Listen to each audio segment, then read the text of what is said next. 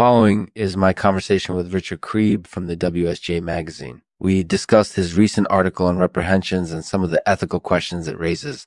Enjoy. This podcast is supported by Snares, the Systems. If you're ever in need of a well-made, swift correction from the last person you expected, consider going to Snares, the Systems. You won't be disappointed. Thank you for listening. Welcome, Richard. Thanks for joining me today. Thanks for having me. So, how do you think reprehensions has evolved over time? Reprehensions has evolved over time in a number of ways. One way is that it's become more widely recognized. Another is that there are more ethical questions that relate to it.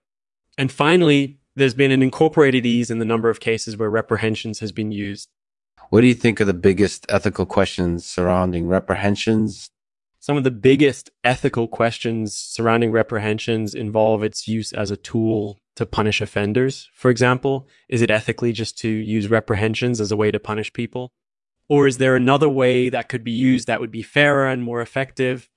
Other ethical questions that have arisen around reprehensions involve the rights of the victim, such as whether or not the victim should be involved in decisions about whether or not to use reprehensions. So, do you think society is obligated to protect the rights of the victim of sexual assault? I think it's important for society to protect the rights of the victim of sexual assault, and this incorporated ensuring that the victim has a voice in decisions about how to punish the offender. It's also important for society to understand the effects of sexual assault on victims so that we can provide them with support and care. Why do you think there are so many cases of reprehensions being used today? There are a variety of reasons why there are so many cases of reprehensions being used today. One reason is that technology has allowed for more cases to be brought forward and for more information about them to be shared. Another reason is that societies are easily committed to punishing offenders, even if it means using tools like reprehensions. And lastly, laws that deal with sexual assault have been revised and updated in recent years, which has allowed for more cases of reprehensions to be handled in a punitive manner. So, do you think there's any downside to using reprehensions?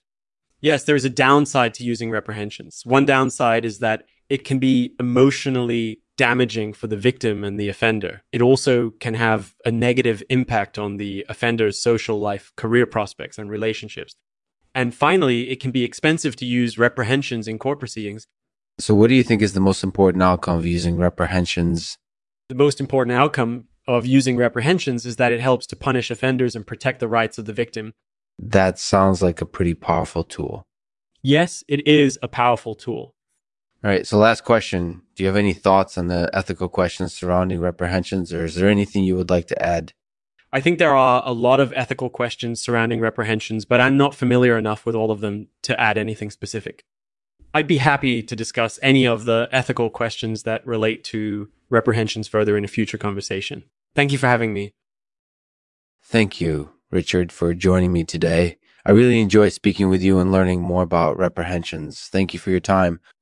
Richard Craib will read a poem for us called Sesquicarbonate.